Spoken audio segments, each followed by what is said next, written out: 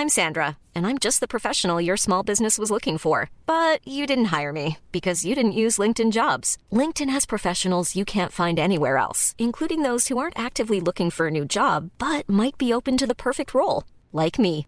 In a given month, over 70% of LinkedIn users don't visit other leading job sites. So if you're not looking on LinkedIn, you'll miss out on great candidates like Sandra. Start hiring professionals like a professional. Post your free job on linkedin.com/people today.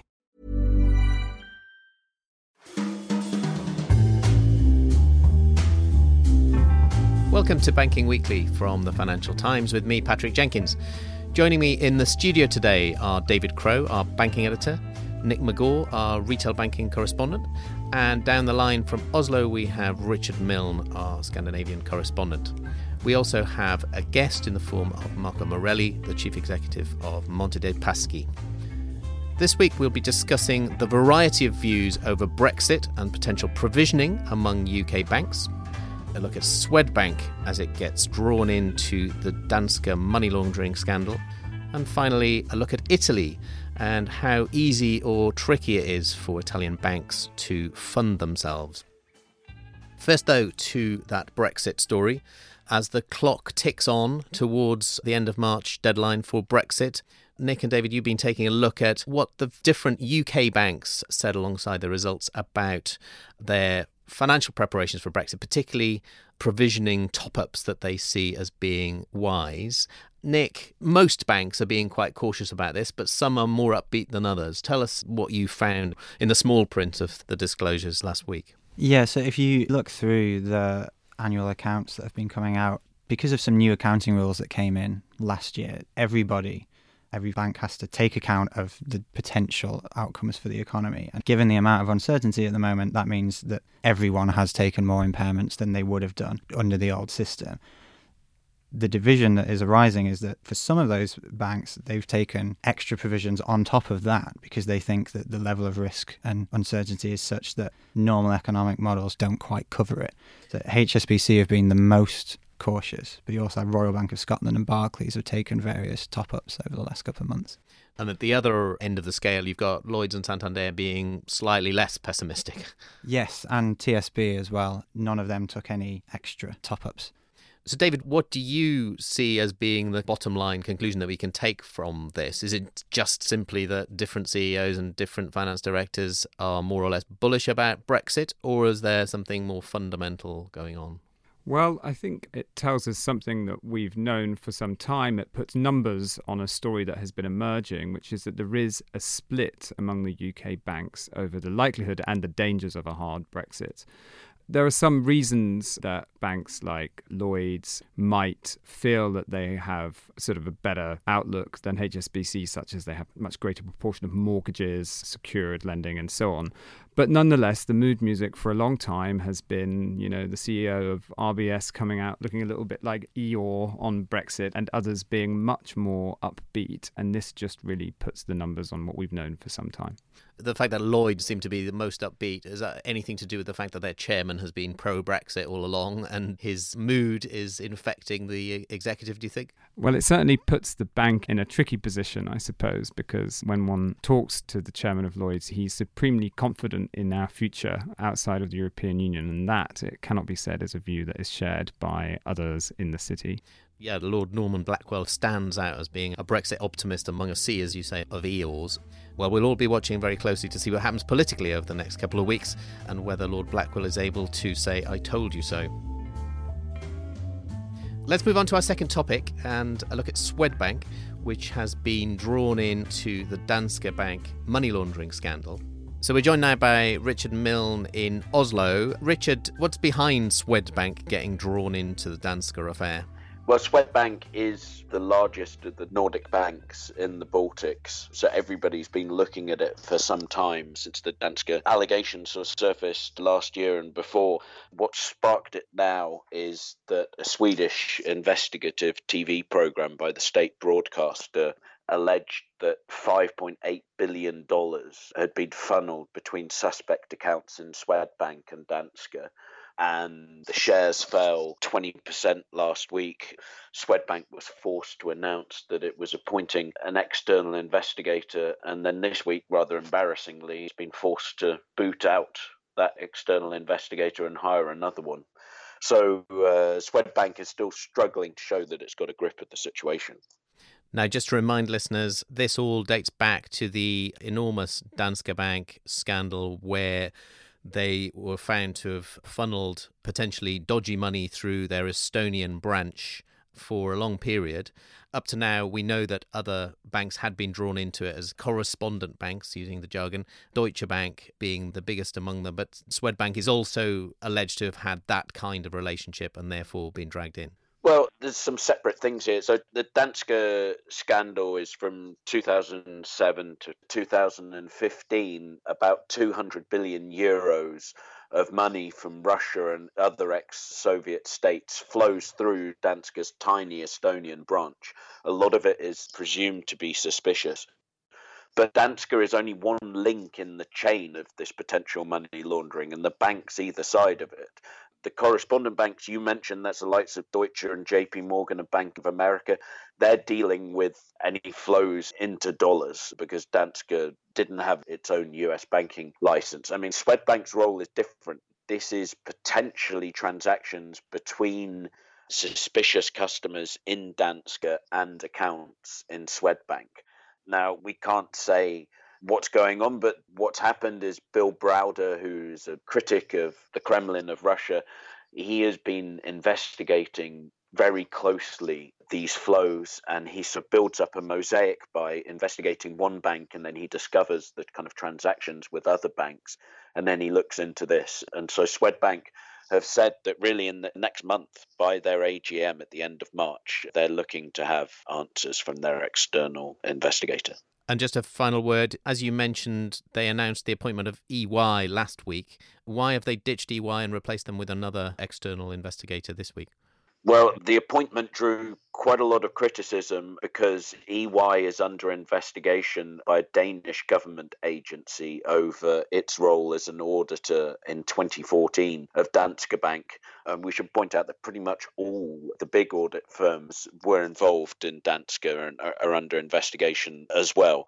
But it's obvious that Swedbank got a lot of negative media attention, and they also seem to have got some feedback from shareholders as well. So they took the decision today to replace EY with a group called Forensic Risk Alliance, which is an international consultancy that's worked on cases such as Rolls-Royce and Telia when they had bribery problems.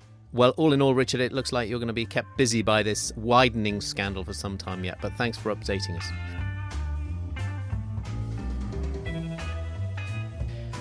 Let's move on now to our final story and a look at the Italian banking sector.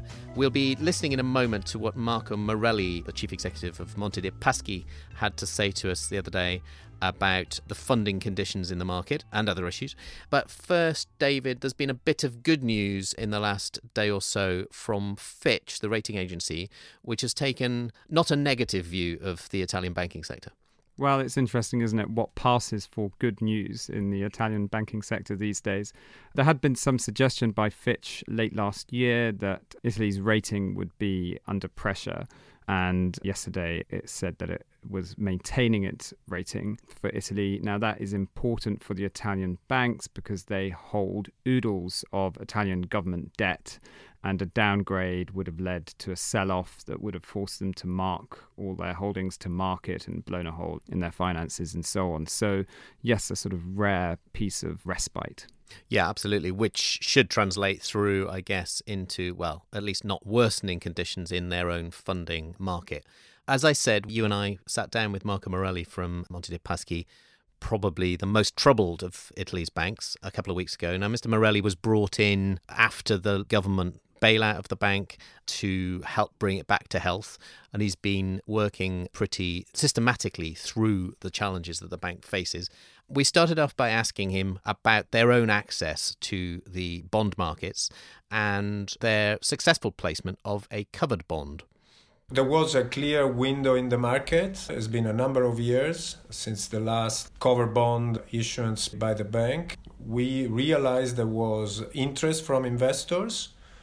We originally thought in terms of a 500 million euro size, and then in a matter of few hours we did realize that demand was well in excess of 2 billion.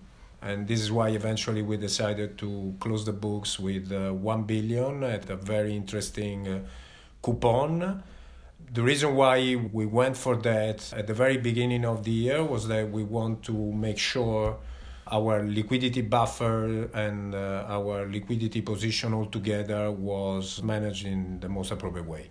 Next, we asked Mr. Morelli about the broader funding situation. Again, as we stated in the year-end results call with investors and analysts, as soon as there is a window of opportunity, we're going to go for it. Clearly, everything will be done in the context of preserving our top line, the top line of our P&L, and in the context of the overall liquidity strategy for 2019. And finally, one other thing that Mr. Morelli has been doing is focusing on assets that they can sell off in order to bolster their finances, and particularly looking at the large property portfolio that MPS has, not least the very lavish palazzi that it owns, including one in Milan. One of the commitments of the restructuring plan with the European Commission is to sell up to 500 million euro equivalent of real estate assets by the end of 2021. We are in the process of finalizing prep work on a number of assets we are going to put up for sale in the next few weeks. Again, everybody will be dealt with in the context of protecting the P&L of the company and making sure we do meet the requirement of the European Commission. But hopefully you can make a capital gain on these sales. Let's see what the market express in terms of potential value. Well, David, you were there at that meeting with me. I found Mr. Morelli very interesting to talk to. Were you convinced that he is someone who can fix this bank and more broadly is reflective of, I suppose, a more professional attitude to fixing the Italian banking sector as a whole? Well, he was relatively upbeat for somebody who arguably has one of the hardest jobs in Italian banking. Although, the sort of argument that we can just about raise money when the conditions are good is probably one that gets you by for now, but is not a long-term plan. And of course, there is also all of the political mood music in Italy, this bank in particular, at the sort of centre of that. So, upbeat for now, but wait and see, I suppose. Yeah, absolutely. Those funding markets are particularly fragile, not least for the Italian banks like MPS. But obviously, as we've reported before, these problems are not confined to Italy, Deutsche Bank being particularly vulnerable as well. Well, that's it for this week. All that's left for me to do is to thank David and Nick here in the studio, and also Richard, who joined us from Oslo. And thank you to Marco Morelli for speaking to us from MPS. If you're not already an FT subscriber, do take a look at our latest subscription offer at ft.com/offer. And remember, you can keep up to date with all of the latest banking stories at ft.com/banking. Banking Weekly was produced by Fiona Simon. Until next week, goodbye.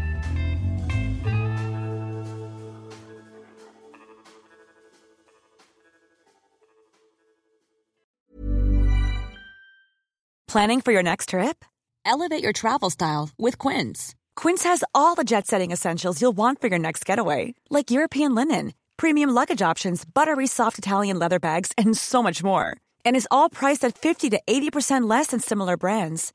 Plus, Quince only works with factories that use safe and ethical manufacturing practices.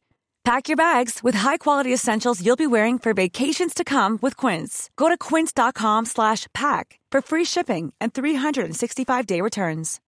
Without the ones like you, who work tirelessly to keep things running, everything would suddenly stop. Hospitals, factories, schools, and power plants, they all depend on you. No matter the weather, emergency, or time of day, you're the ones who get it done. At Grainger, we're here for you with professional-grade industrial supplies. Count on real-time product availability and fast delivery. Call, click Grainger.com, or just stop by. Grainger, for the ones who get it done.